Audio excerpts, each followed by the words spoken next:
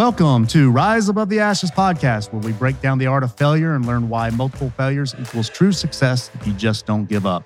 In this podcast, we go deep with our guests to find out how they overcome some of the greatest obstacles in their lives and what makes them tick as a human being. Learn here how you can turn your failures into true success. All right, guys, in this episode, I am having in my personal home office studio Mr. Justin Shipp of Chaotic Realty. Justin is a good friend of mine. He sells me properties. He is one of the largest wholesalers in Atlanta. In the last 3 years, he has risen above the ashes in his own game, going from an auto detail mechanic, body shop repair guy, to full-time hustler in wholesaling and assignments. He has done over 200 transactions in the last 3 years, and this guy is only 31 years old. He went from $50,000 a year to over $250,000 in 3 years, in a year. So let that sink in. He has really mastered his skill. He's an expert at being a purple cow and a marketing genius. So you don't want to miss this episode. How are you doing, Justin? What's going on, Brandon? How are you doing today? I'm doing good. How you doing? I'm doing great. All the way from Paulding County to Carroll County, Georgia. We are both living in suburbs of Atlanta. Just so the people, the listeners know. Anyways, beyond that, because that's just a waste of everybody's time talking about where we live. We do live outside of Atlanta, but we're in one of the most growth, or one of the best growth markets in the U.S. right now. So Atlanta is not to be, overlooked for sure. But anyways, I wanted to bring in Justin today because Justin is crushing it here in the Atlanta market. And we're going to talk about where he is now, where he's been in the past, and where he's going in the future. So welcome, Justin. Appreciate it. Thank you for having me on. Yeah. So why don't you tell everybody who you are and what you do? And, we can talk about some logistics towards the end. But tell everybody who you are and what you do. All right. Well, like Brandon said, my name is Justin Shipp. I'm the owner of Chaotic Realty. We actually just went through a rebranding stage. We haven't quite released everything yet, but we're now going to be Chaotic Real Estate Solutions. So I just partnered with Jacques Pierre, another local real estate over here in Paulding County. So you got a Frenchman to partner with you? Yes. Yeah. He's got a French name.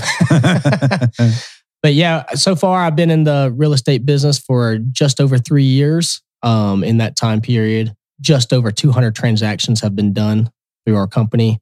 Nice. We really hit the ground running when I first started. I had no prior background in real estate whatsoever. In fact, I used to paint cars and do powder coating and kind of in the automotive field per se. Got fired from a job. A friend of mine's like, "Hey man, jump into real estate." I said, "Why not?" So I jumped right on in. Took me about 6 months to get my feet planted firmly. But in the 6 months, I did about 3-4 deals and then just hit the ground running. Started doing 1-2 deals a month. Awesome. Well, I know if you've been in this for 3 years and you come from an automotive detail kind of paint job, what kind of money were you making doing that previous career? If you don't mind me asking. I made right around $55,000-$60,000 a year. Okay, so you don't have to answer this, but we're going to talk about how you're doing it in a few. But how much money are you making now? So this month we made $37,000. First month of January, we made $37,000. Last year, we grossed a little over $230,000. Right. That was just you without a partner. Yeah, it was just me and my wife last year. We just partnered with Jacques in January. So this year's going to be a little bit better, hopefully. So 3 years from 50,000, let's just say, to 200 plus. And now you're going to crush it this year, probably double that or quadruple it. Who knows? Because you got systems in place. We were talking about that prior to the podcast recording. But with that said, that's that. First of all, that's awesome. And then second of all, like we gotta understand how you've got here. How did you come to this standpoint in your life where you're, becoming really, really successful in our local market in Atlanta? So why don't we just take it back a step, go all the way back to your childhood so we can just narrate a story for people, if you don't mind. Talk about yourself at 8 years old, if you don't mind me asking or pointing out. 8 years old was actually a really rough year for me. I think that was maybe 1997-ish. My dad passed away 2 weeks after my 8th birthday. Mm-hmm. And it was really hard on us. About 4 or 5 months later, we was using the insurance money from my dad's death to fix up our childhood home, which was a plantation house that was in our family for 7 generations. It was really old, really rough condition. So my mom wanted to restore it. So we used almost $100,000 to fix it up. And right as we was getting to the tail end of fixing up the house, it burnt to the ground. Had some wiring issues that ended up catching the house on fire. Holy crap. So not only did we lose my dad, but then we lost basically $100,000 and our house. So it was a very, very rough year. We ended up having to move into a very small 2-bedroom trailer. And we lived there for 7 years, me and my 2 brothers. Then my stepdad came into the picture, shortly after that. And he also had a son. So then we had 4 of us, my bad, in a 1-bedroom shared bedroom. Wow. Until my parents finally was able to build them a home and move. So it was very rough for a long time, but I kind of kept my sanity because my stepdad kind of got us into dirt bikes when I was 8 years old. So he came into the picture and loved you like his own. Absolutely, yeah. I owe a lot to my stepdad. He was a very great guy, and he definitely took me under his wing and showed me how to work on motorcycles and cars and taught me how to ride. And that actually kind of carried me into the direction that I ended up being before real estate. I got into racing dirt bikes and I got into racing motorcycles. And then shortly after high school, I became a professional stunt rider, and I did shows around the country, going around doing professional stunt riding shows. And then shortly after that, I just wanted a career change. So I started in a paint and automotive business, doing paint and body work and stuff like that. Right on. Ended up becoming the lead manager of the shop for a couple years until me and my old boss kind of got into a argument one day and he fired me. So, which led me into the real estate. So, yeah. So did you like motocross or dirt bike riding? Oh yeah. I still race now. Yeah. So you said you were professional or semi-professional. How good were you? I was pretty good. So when I was 17, I got my first sport bike. Mm-hmm.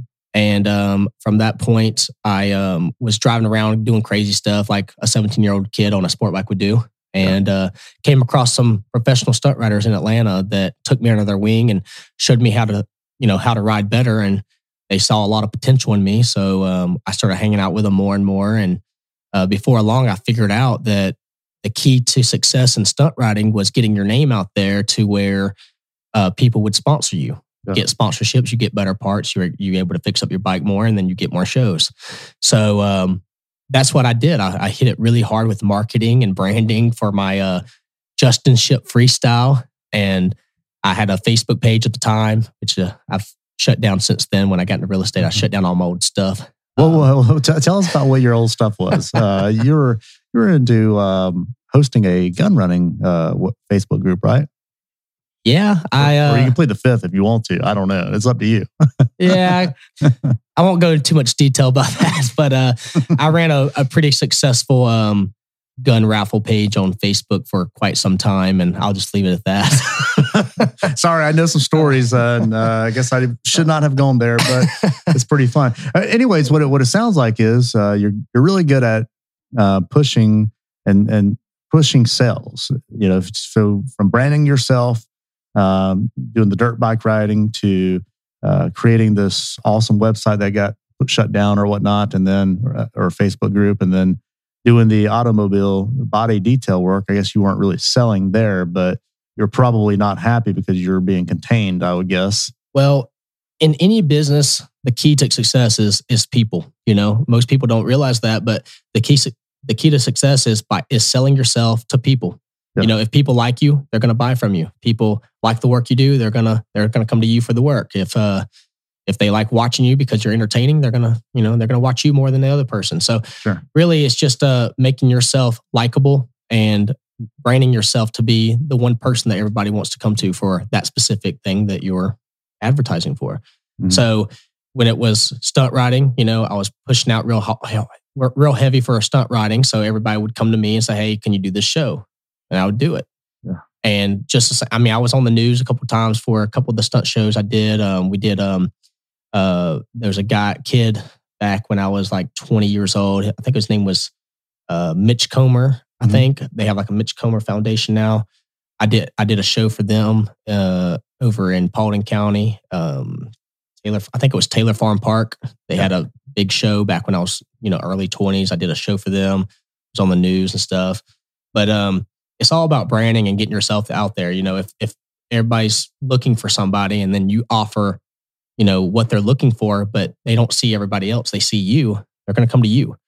So that's kind of the same thing I did when I got into real estate. I hit it really heavy with marketing. I just blew myself up really, really fast to make sure everybody knew what it is I was doing and why I was doing it. And then, it was a trickle effect. Everything started kind of falling into place. People started calling me. People started texting me and messaging me saying, hey, I got houses for sale. And before long, I was getting deals left and right. So let's pause that right there. So you went from $50K a year, learning all the stuff that you have learned, to in 3 years making $250,000 a year. And then this year's going to be your biggest year yet in 2020.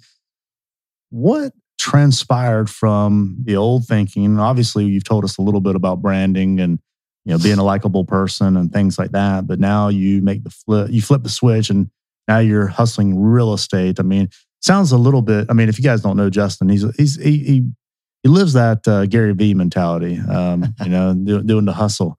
He could probably really actually dance and do the real hustle dance. But and by the way, Justin's freaking jacked. Like, this son of a gun's got muscles galore and tats everywhere. God, he's like freaking crazy big. Like, I hate that. Weren't you a professional bodybuilder at one point? No, not professional at all. But I did a lot of bodybuilding and strongman training back a couple years ago with some really big dudes over here in Douglasville, Georgia. I'm going to shout them out. Madhouse Gym in Douglasville. These guys are crazy huge, crazy strong.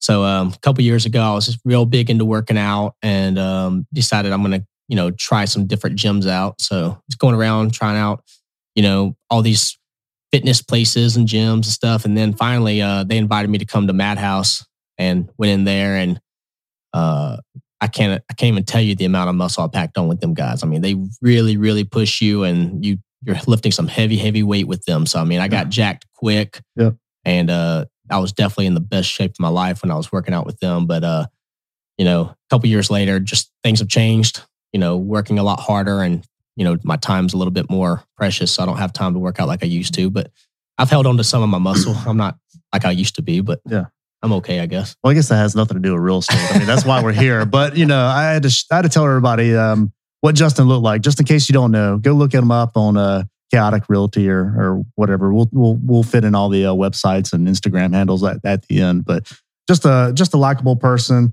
He's unforgettable. If you've ever read the Purple Cow book, he is a purple cow. Have you read the book? By the way? I have not read that book. Dude, you got to read that book. I'll give you my copy and buy me one. You're a purple cow. You stand out in the crowd and you make yourself remarkable so that you are unforgettable. So people will always remember you. That's what you do. So let's go to Chaotic Realty. Did you have the name Chaotic Realty before you started wholesaling houses? I did. The moment I got into real estate, like literally the moment I got into real estate, I knew I needed to stand out and do something different than everybody else. First couple of meetups I went to, just trying to learn anything I could about real estate. So I was kind of checking out different real estate groups around Atlanta. And every meetup I went to, I would try to get as many business cards as possible. Mm-hmm. Well, and when I'd get home, I'd kind of go through them and I'd save every single person's phone number in my phone and try to keep their contact info so I could give them a call. Well, as I was going through all these business cards, I noticed that nobody stuck out to me. I couldn't remember what they looked like. I couldn't remember who was who. And I was looking through and I was like, man, I can't remember who this person was that I talked to, what their name. I see their name and their number, but I can't remember I couldn't fit the face to the name. Yeah. And it was because no one stuck out to me. So immediately I started thinking, man, I need to do something crazy so that when people do get my card, I do stick out. I'm that sore thumb that sticks out. I need to make sure that people remember my face so they'll call me. Yeah. So I started thinking like, man, what would be something that would fit good in my life and represent who I am? And I was like, man, everybody's always called me crazy. When I did stunt riding, they called me the squid because I was reckless and crazy. I was like, I got to do something different than everybody else. Yeah. So I started thinking of cool names, and I was like, I kind of want it to be like something chaotic. And then it stuck out. As soon as I said chaotic, it stuck out to me. I was like, man, chaotic. That sounds really cool. Yeah. Chaotic Realty. I like that. And then it's a play on your personality and your tats, on your exactly. body. So with me being as crazy as I am, as chaotic as I am, I figured Chaotic Realty was a perfect example to blend them together. Yeah. And I knew that just like with the stunt riding and everything else I've ever done in life, to be memorable, you got to do something crazy. Mm-hmm. So I started looking at all the colors and everything that everybody else was doing. And I noticed that pretty much everybody else was very basic, boring colors, trying to be like serenity and like calm and cooling. I was like, fuck it, I'm just going to do something different. I'm just going to do something super crazy. So I did. So I reached out to my friend Ryan. I was like, look, I need you to make me a really cool logo. I had a really crappy logo when I first started just to kind of get things moving. But as soon as I met up with Ryan, I was like, look, I need something crazy. I need something wild. I need something I can wrap my truck with and it sticks out crazy wild. So Ryan Bennett at Create Graphics, I had him draw me up a really cool logo, and I told him to run with it. And I was like, make it bright, make it loud, make it. I told him I wanted to make it look like when I give someone my card, I want them to think that I'm a tattoo artist. They said, okay. I was like, yeah, I want them to be confused when I go to a real estate event. When I hand them my card, I want people to be confused, like, what the heck is this? And they look at it, because if I hand them a white card, they're not even going to look at it. They're just going to put it in their pocket. Right. If I give them a green and blue card and it feels really nice and it looks really cool, immediately they're gonna be like, what the heck is this? What do you do exactly? Either that or they think you're the Joker. Yeah. I mean, you are wearing a shirt that says "I murder real estate." Well, I do. So what's the story behind the shirt? Why would you murder real estate? What does that mean? So as a lot of people know, or may not know, I run a local meetup group over in Paulding County, Georgia, called the Real Estate Assassins Group Meetup. How I came up with that name is that everybody, it seems like every day when I'm posting stuff on Facebook stuff, everybody keeps on saying, man, you're killing it. Man, you're killing it. And I thought, man, that would actually be like a really cool meetup name, like You're Killing It Meetup or something. And I started thinking, I was like, no, it can't be that. So I came up with the Real Estate Assassins. We murder real estate. We kill real estate. We're killing it. So that's kind of how I came up with that. And I thought it was really cool. So kind of ran with it. That's awesome.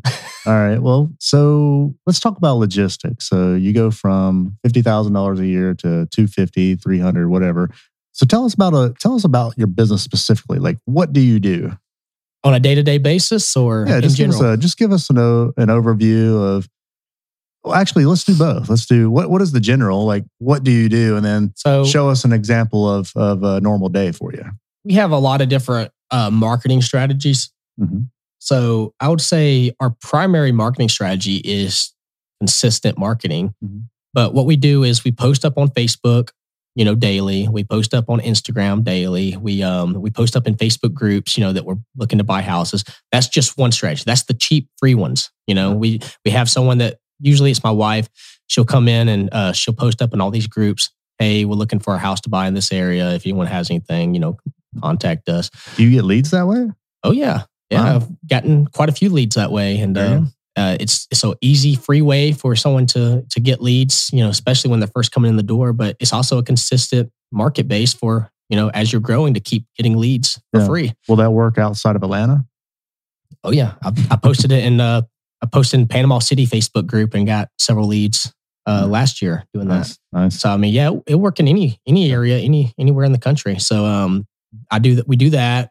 We also buy vacant house list and we send out direct mail. We do text blast campaigns, and we do cold calling. So we have a VA that goes through. She skip traces all the lists that we have. Then they go through and they call each individual person. Mm-hmm. The ones that do not hit or it has bad numbers, we then do either a deeper skip trace on and re-hit them again, or we go door knock them. So I like personally door knocking because I'm a people person. I like to talk to people. So the ones that don't have a good phone number, or if we don't have success talking to them on the phone, I will usually, if they're within, say, an hour of me, if I have time that day, I'll just make a list of houses I'm going to go door knock, and I'll go door knock on them. Hey, how you doing? I just wanted to come by. I'm the owner of Chaotic Realty. Wanted to see if you wanted to sell your house located at ABC Street and see how it goes, see how the conversation flows. But I have gotten quite a few deals that way. Yeah, well, let's not share all your secrets, but yeah, I mean, so you're door knocking, and sorry, man, I got to bring it back to the tattoos. Is that in your favor when you're meeting people in person? Does that help you out, or is it hurt you a little bit? I would say it doesn't hinder me or hurt me, but I don't think it gives me any advantage either. This is no persecution on heck, I've got a tattoo. But yeah, I mean, like if you came to my door, I might feel like I'm intimidated. Yeah, I get that a lot. People, when they first see me without talking to me, like the first thought of me, I guess, as I'm walking up to their door usually, is they're a little bit timid, a little bit scared. I mean, I can't blame them really if I pull up, but what helps me is the credibility of, I always show up with, my hats on, my shirts on, all that stuff. So it's all branded. My truck, it obviously is fully wrapped and it says We Buy Houses. I try to usually park it like on the street where if I open, wherever it's facing their door. So if they're going to be coming out the door, they'll see my truck parked right there. It says We Buy Houses. Okay. So your truck looks awesome, man. By the way, I can see that. Like if they open their door, they see your truck right behind you. They see We Buy Houses, and it's decked out in the same color scheme. You got the apparel on, and then you're basically a likable guy. So you're just gonna kill them with kindness and just try to talk to them in a natural conversation. Is that how it goes? Absolutely. Yeah. And sometimes it goes really, really well. Sometimes not so much. But I'd say I have way more good people, that like me, I guess, than people that cuss me out and say, get lost. But yeah, that's the biggest thing is, making sure when you approach someone, you approach them in a way where they're going to feel safe and secure. Yeah. So like when I door knock, I back up, 6, 7, 8 feet away from the door. So I'm not right up on them. I make sure I have a business card in one hand, flyer in the other. I'm always smiling. So when they open the door, I'm like, hey, how you doing, ma'am? And I'm always smiling. And then I always point to my truck. Hey, I'm the owner of Chaotic Realty. I just parked my truck. I didn't want to park I didn't know if you wanted me to park in your driveway or not. So, and just, as long as you're kind and courteous, people usually respect that and they're not going to get too offensive. Plus, we're in a world now, it's a little bit different than when we were kids, Back in the day, tattoos were a lot more taboo, I guess, and now they're getting to be a lot more acceptable. So people in business, I mean, honestly, I have, if I go through my Facebook, I'd say I have close to 4,000 or 5,000 friends, and I'd say 3,000 of them have tattoos. I think more of them have tattoos than don't. Yeah, so, I mean, it's just getting more common every day. Yeah. The reason why I was just bringing it all up is because I think a lot of people think, especially in different areas of the country, real estate is just this extreme professional business. And it can be, and it should be treated that way with all respects. But at the same time, anybody can do it. Like, it doesn't matter. And I don't mean this in a bad way, but it doesn't matter what you look like, what tattoos you have on your body, income status, where you came from, trailer park or a mansion. You want to do real estate, you can do real estate. So that's kind of where I was leading this up to. So you said a couple of terms. I'm sure most people know it that are in real estate. But if a beginner is listening to this, what is skip tracing? Skip tracing is essentially tracking down the owner of a property. Yeah. So if you pull up at a house and you pull it up and it says, John Smith owns this property. Well, who is John Smith? You don't know John Smith. So you need to find John Smith. Yeah. So you're going to send it off to someone who looks into people and tries to find them, and you skip trace them. It's basically, you're going to try to track down where this person lives currently and what their phone number is. So you can try to get in touch with them to see if they want to sell that property. Yeah. So, I mean, it's kind of like being a private investigator. And to me, it's kind of funny because in my opinion, being a wholesaler or investor, when you're looking for your own deals, to me, you're probably 90% of a private investigator more than you are a real estate investor. Yeah. I mean, I'd say 90% of the work is finding the good deal. And then the rest of it just falls into place. So it's really hard to find good deals unless you're actively looking. And you pretty much got to do this full time if you want to find the really good ones. Well, you said it earlier, consistency is key. Like as long as you're being consistent, you're going to find the deals. And I do some direct seller marketing too. So I got my daughter every night. She's packing letters into envelopes, and we're sending them out to target a list all over the area. I'm paying her $150 a week, which is great for me. And it's giving her a little spending money. She's 15. Once she turns 16, I'll give her a raise. But I mean, it's showing her how to go from skip the E quadrant, go to the B quadrant. I'm sorry, the S quadrant. Now she's self-employed. She's a contractor, and she works on her own schedule. She doesn't get done by the end of the week. It rolls into the next week, and she lost out on last week's pay. And she's learning that the hard way, which is funny. But Yeah. So skip tracing, going back to skip tracing. So, I mean, let's just throw a nugget out there for people. We don't want to give all your secrets away, but there's a free site like truepeoplesearch.com, or you can do paid, stuff with batch skip tracing, or what's a couple other ones that you know of that you utilize? So we actually use batch skip tracing a lot. They're probably one of the best as far as probably like a 60-70% hit rate on return addresses and phone numbers.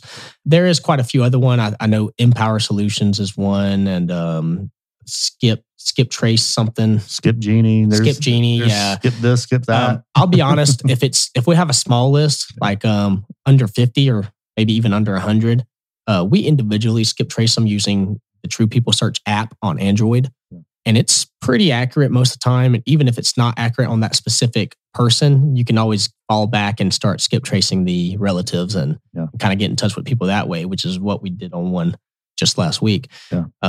So sometimes, we'll send out, quite a few lists and stuff like to skip trace skip Genie or batch skip tracing. And we might send out like 10,000 leads to get skip traced and only get back like 2,000. Yeah. So I mean, on those ones, you got to go further and try to skip trace them again, and go a little bit deeper.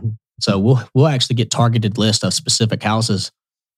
We'll go through True People Search and start skip tracing the relatives, and then writing down the relatives' addresses, and then we'll start going and door knocking and calling the relatives and trying to find out where that person is. Yeah.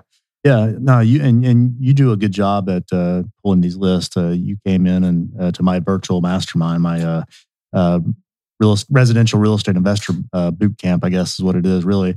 And you did some Q&As and a small teaching on pulling searches after I was going through it, and all of my clients got a lot of value out of that. So I wanted to say thank you for that. And then secondly, let's shift gears a little bit. Let's go into wholesaling, assignments and wholesaling, and methodology. Like, what does that look like? So you've told us about your day-to-day task. What do you do when you contract a property with an owner and then take the A to B to the B to C? The A to B is with the owner.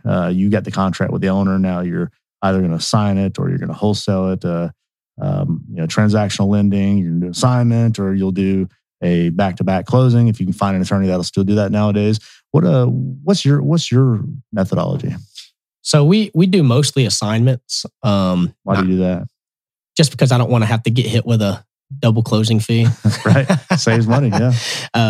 It cuts into my profit. So we try to do as many assignments as possible. Obviously, not every deal you can do an assignment on. Some deals, the seller, you do not want them to know that you're getting paid on it, or the end buyer, you definitely don't want them to know how much you get paid. And on circumstances like that, you do a double close. And there's still a few closing attorneys that we deal with that will allow double closes. Yeah. And well, it's not illegal. It's just, I think it dances around the gray line. So, I mean, basically in a perfect setup, I mean, I've done it several times in the past, but I mean, you have your A to B contract, and I'm over here teaching what I was asking you to teach. I'm sorry, but you have your A to B contract, and then you turn it into the attorney's office and tell them to go ahead and pull the title and get it ready, and then you schedule closing.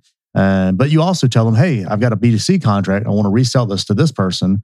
Can you line both these contracts up on the same day and have the purchaser, the end buyer, buy the property, but have them wire the money in maybe the day before, and then you fund both transactions on the same day, but you use his funds to pay for the A to B contract. And it works like gold. I mean, it's just some attorneys get a little weird about it, for their bar review or whatever, and their book's got to be automated.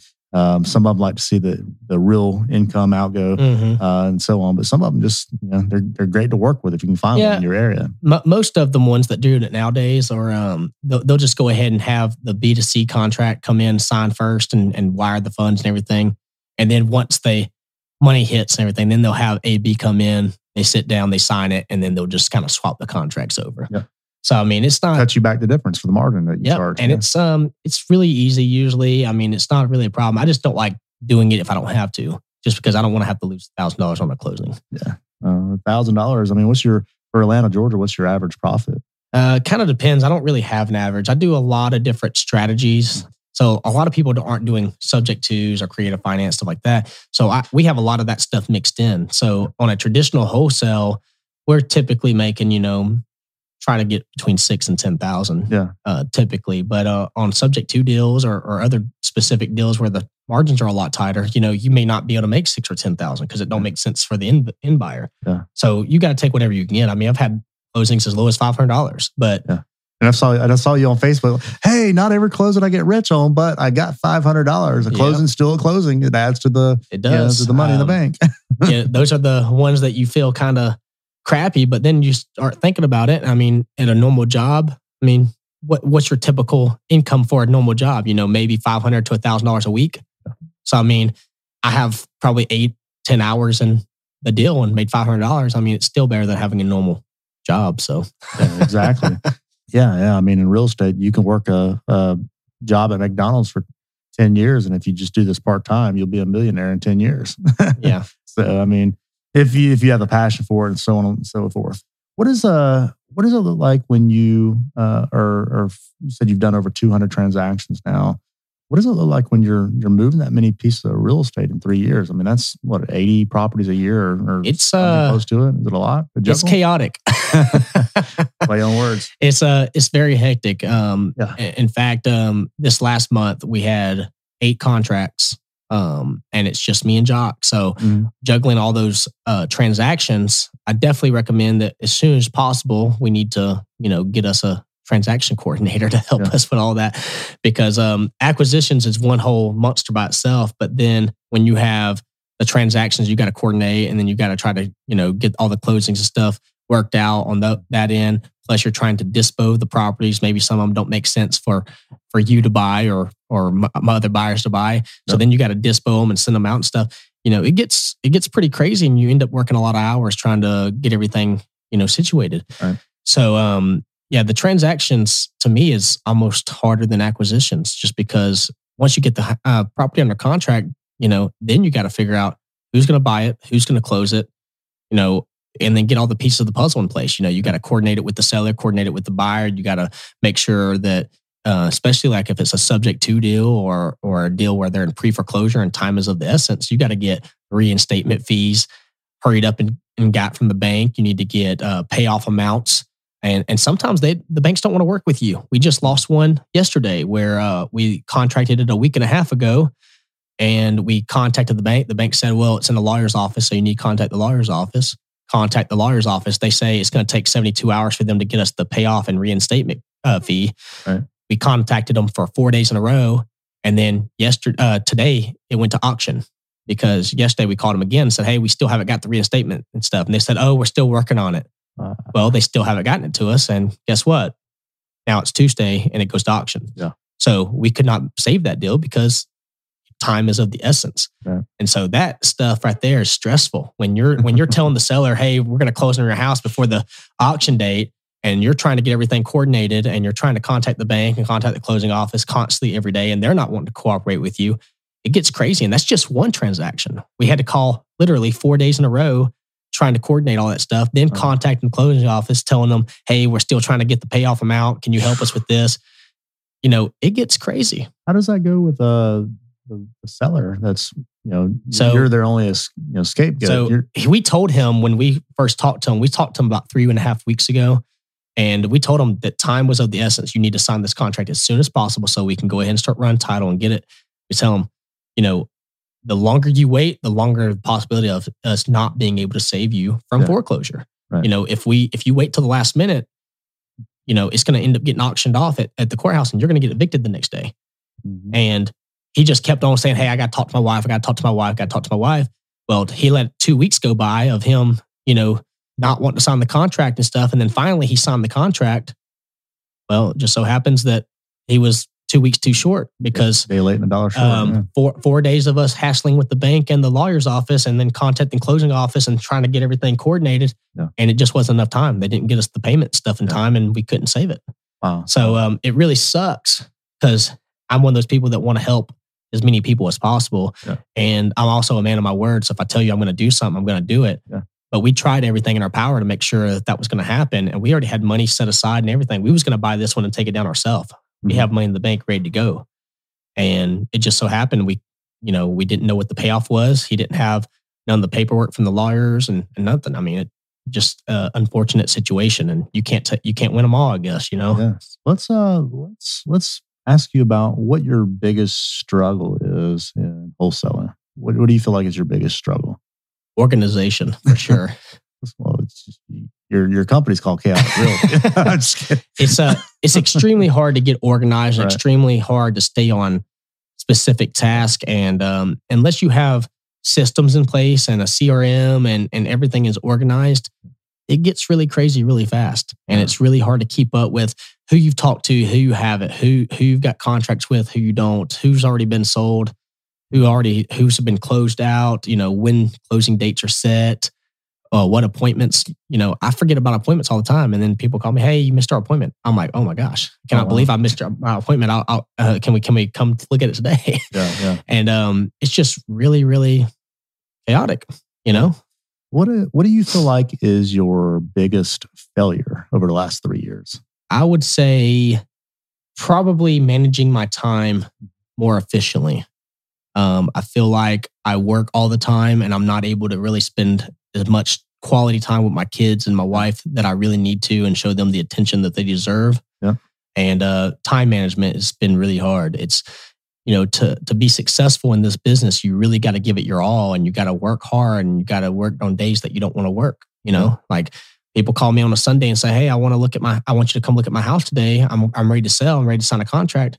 Guess what? You get your ass out of bed and you go you get that contract signed on a Sunday. Yeah, it's a blessing and a curse at the same time. So it's crazy. It's cool because I don't have a set schedule like I used to have, where I'd leave home at 6 o'clock in the morning, not get home till 7 o'clock at night, and I never got to see my family. I get to see my family a lot more now, but I feel like even though I see them a lot more now, I actually spend less time with them, more quality time with them now, because as before, I had a set schedule.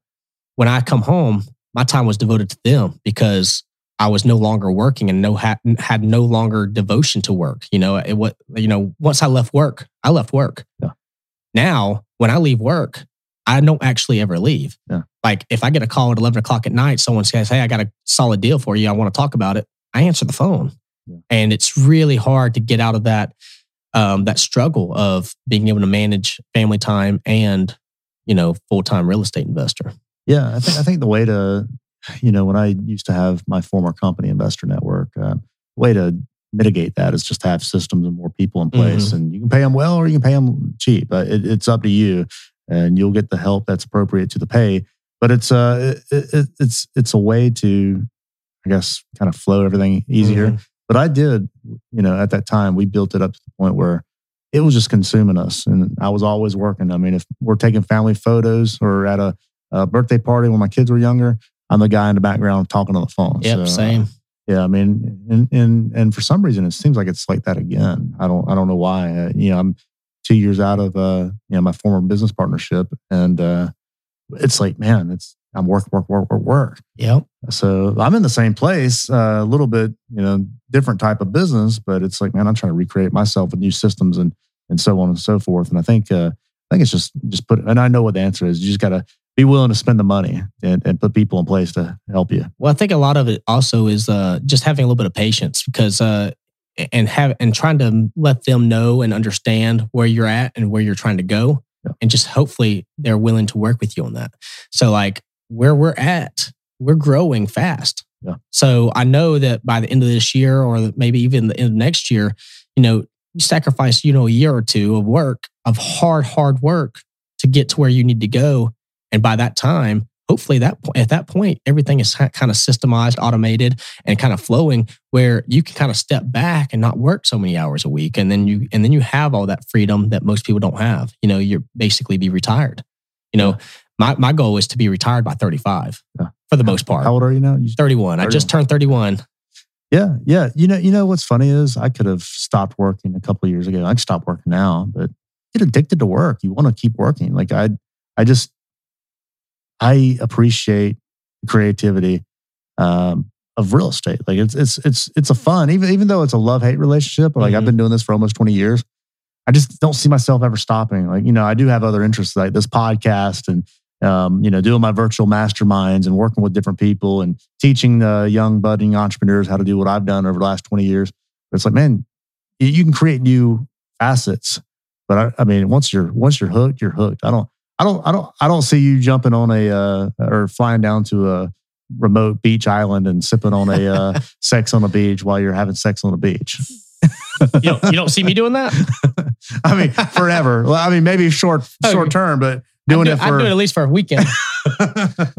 Oh man. Let's start. So we talked about your failures. We talked about, whatever. What do you feel like has been your biggest success over the last 3 years doing what you do? Biggest success? Man, that's kind of hard. It doesn't have to be monetary. It could be like a win, a personal win. I don't know. I think as a whole, my biggest success has been just getting from nowhere to somewhere as quickly as I did. Yeah. Like, to me, to be so young in this business, really, 3 years to me really ain't a whole long time. I've really created a pretty strong name for myself already. Like, to have never had any prior experience in real estate whatsoever, and then 3 years later, speaking on podcasts, speaking at events, going to meetups, and everybody pretty much knowing who I am, it really reiterates how important it is for branding and how important it is to get out there and just hustle and work hard and make sure that you're talking to people. I think that has been the biggest growth of my success is doing that. And now that I'm where I'm at, I'm able to get way more consistent leads and way more credibility. And I've built a lot of rapport in this business where people trust me and people know that I'm serious and people know that I'm here to stay.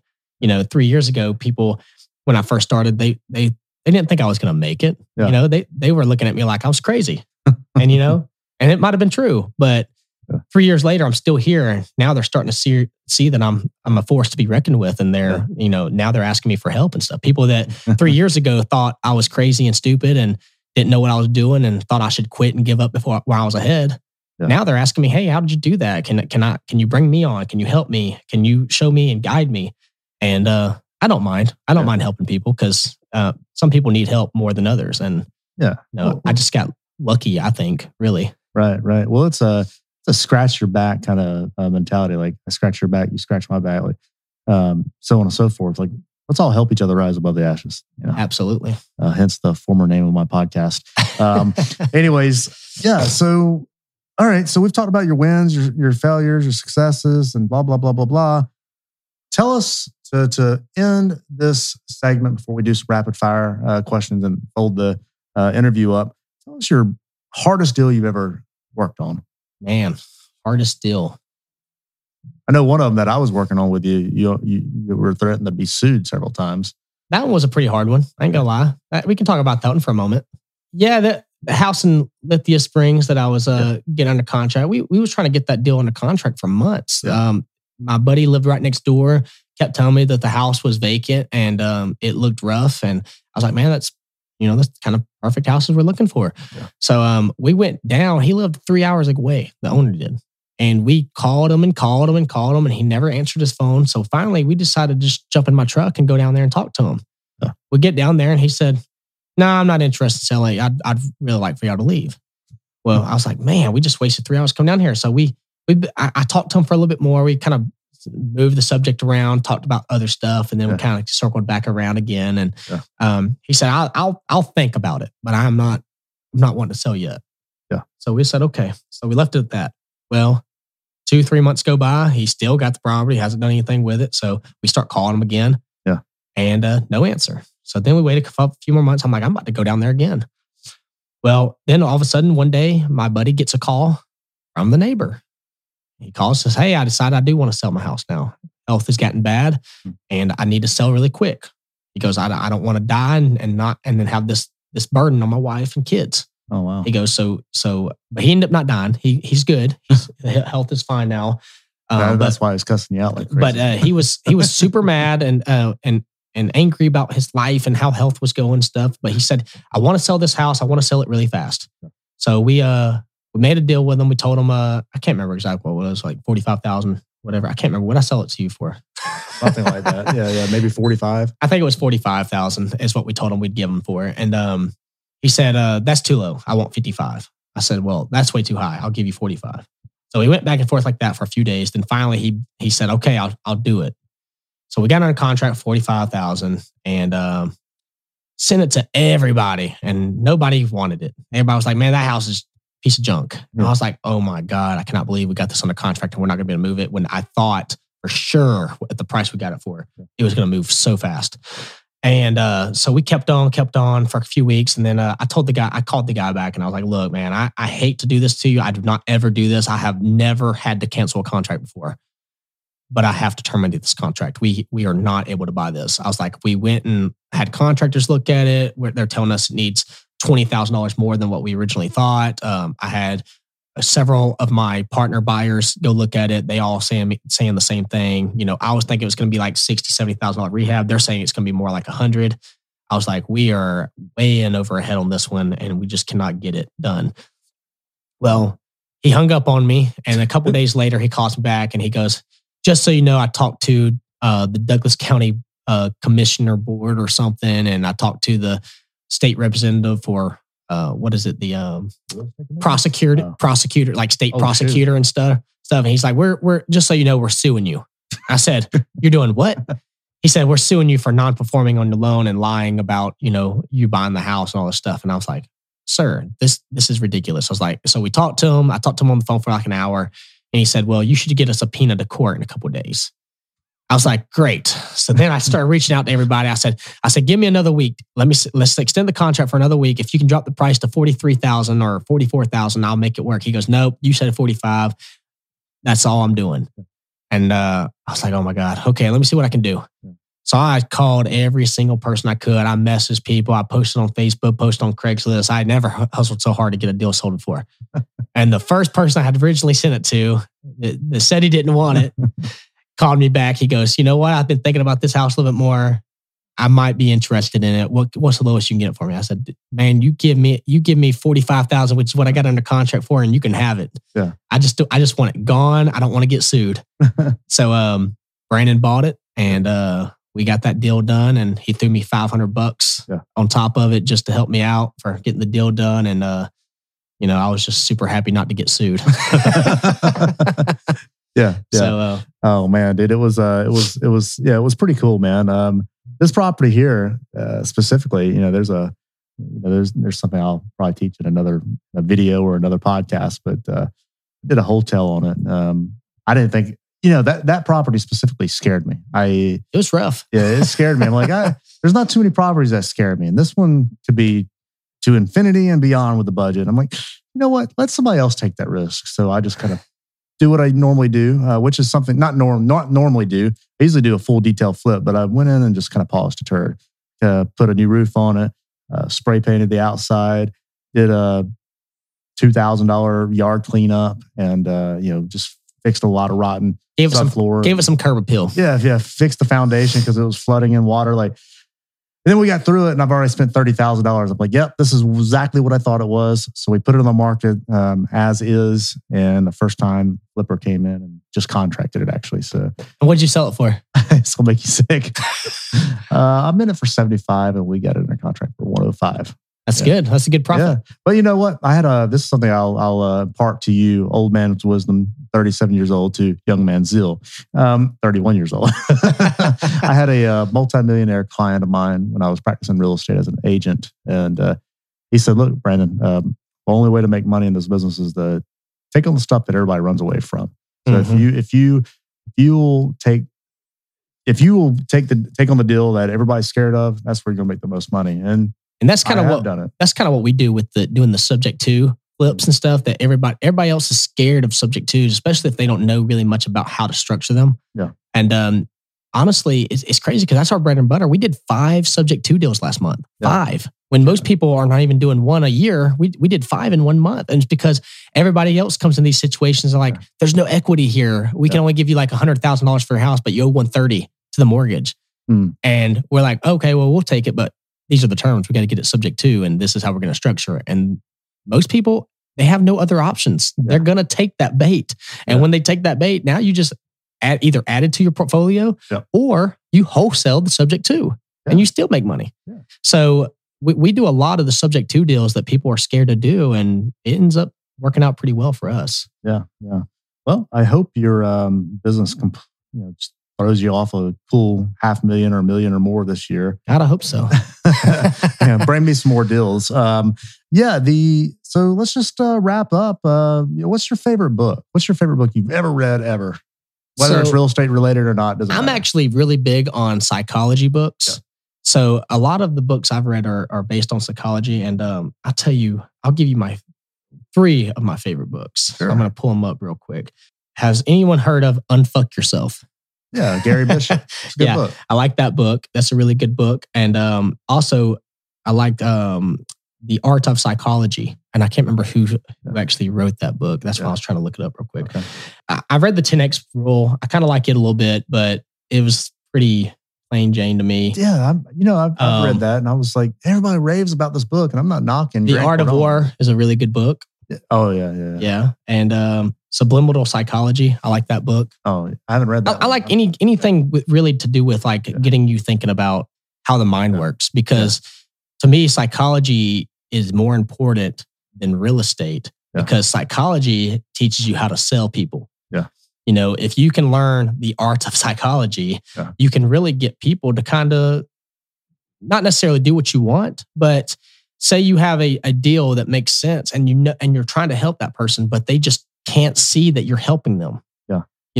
If you can subliminally kind of convince them that you have the best offer on the table, they're going to go with you. You're going to sell them. Right. So there's a lot of things that the mind is super fascinating to me. Yeah. So like different colors, different phrases, different things you can do and say, the way you do your hand motions, the eye contact, everything makes a difference on how people look at you and portray you. So getting people to like you has a lot to do with psychology. You should do the NLP training. That's something I'm interested in doing. Neuro-linguistic programming. Tony Robbins is skilled at it, but it's allows you to take control and just kind of shock value people and to just kind of grab their attention and keep on talking. Where most people tune you out, like you'll say certain key phrases. And maybe I'm butchering this whole thing. Maybe I'm completely wrong because I haven't really truly researched it. But I could just say "fuck" right now, and then everybody's like, "Oh shoot!" But it's draws automatic attention. Just different things like that when people wouldn't think I would say it. So it's really good, and I think I've learned some of it along the way naturally. But I would like to do that. You said something about Grant Cardone's book. I was about to say, like, I read that recently for the first time ever. And I wasn't impressed. I'm not knocking Grant Cardone, but that was the most basic book I've ever read. What I was saying, I like the book because I like the fundamentals of what he's trying to get out. Yeah. Like, you should work 10 times harder than everybody. Do 10 times more than everybody. Like, really push yourself to be the best at whatever you're trying to do to where you draw everybody's attention. Yeah. That's basically what he's trying to say. But he says it in a really boring kind of way. Yeah, that's what I got. And it's very, very basic information. But he keeps alliterating it over and over to where so you get it. So when I say I like it, I like what the concept is. I just don't like his specific book on it. I agree. But there's a lot of books I've read, man. I mean, I can't even. I don't know. There's so many books that I've read and that I like that I really can't pick just one book. But out of all the books I've read, I like the psychology books the best. Yeah. I'm really fascinated with psychology. What's your favorite movie or documentary and why? Pick one this time. There's got to be just one. I'm a big film buff. One movie. To rule them all. Oh, man. Or if you don't know, you can skip. It doesn't matter. I like The Wolf of Wall Street. Yeah, that's a good movie. I like The Wolf of Wall Street. In fact, I almost got him tattooed on me. Oh, no. Wall Street. I almost did, just because I love how hungry and hustle mindset he is. Yeah. That movie really spoke to me. I mean, obviously it's not about real estate, but it kind of goes hand in hand. I mean, making money's easy if you just hustle and work hard for it. Oh yeah. Yeah. Gary Vee. That's his philosophy as well. All right. So what is your favorite musician? I'm going to start throwing pop culture in there.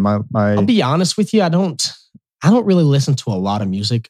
But when I do listen to music, I listen to more country, and it's just because that's what way I was raised in the country.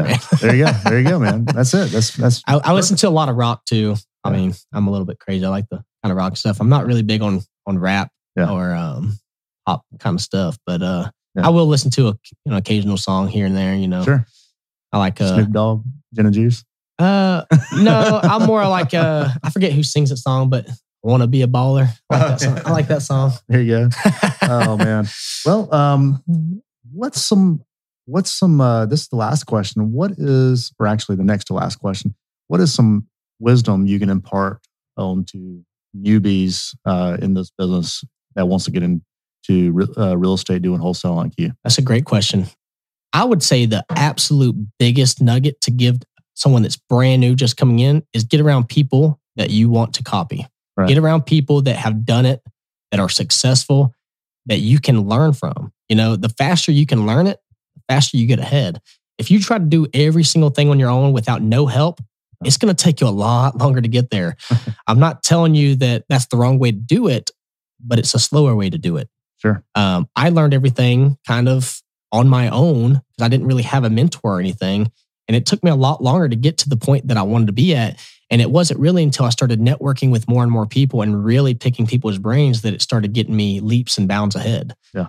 So if you can find someone that is successful, that's doing, 6-7 figures a year, wholesaling or flipping houses or owning rentals or whatever area of real estate you want to be in, whoever you can get around that's doing what you want to do successfully, try to get in their good graces and learn from them. Because that's where you're going to get the most information and get there a lot faster. Besides that, the second thing I would do is market yourself very, very well. Just get yourself branded well. Make sure you're standing in front of people. Make sure people notice you. You may have to fluff a little bit when you're first starting out. If you're not really doing, a deal a month or 2 deals a month, 3 deals a month, you might have to fake it a little bit. And I'm not telling you be fake, but you may have to let off of a slight persona that you're doing a little bit better than you are to get to the point that you want to be. And sometimes, it takes a little bit of fluff to be able to make you look noticeable so people actually start taking you serious. Yeah. Well, there you go, guys. The wisdom of Justin Shipp with Chaotic Realty. Where can everybody find you?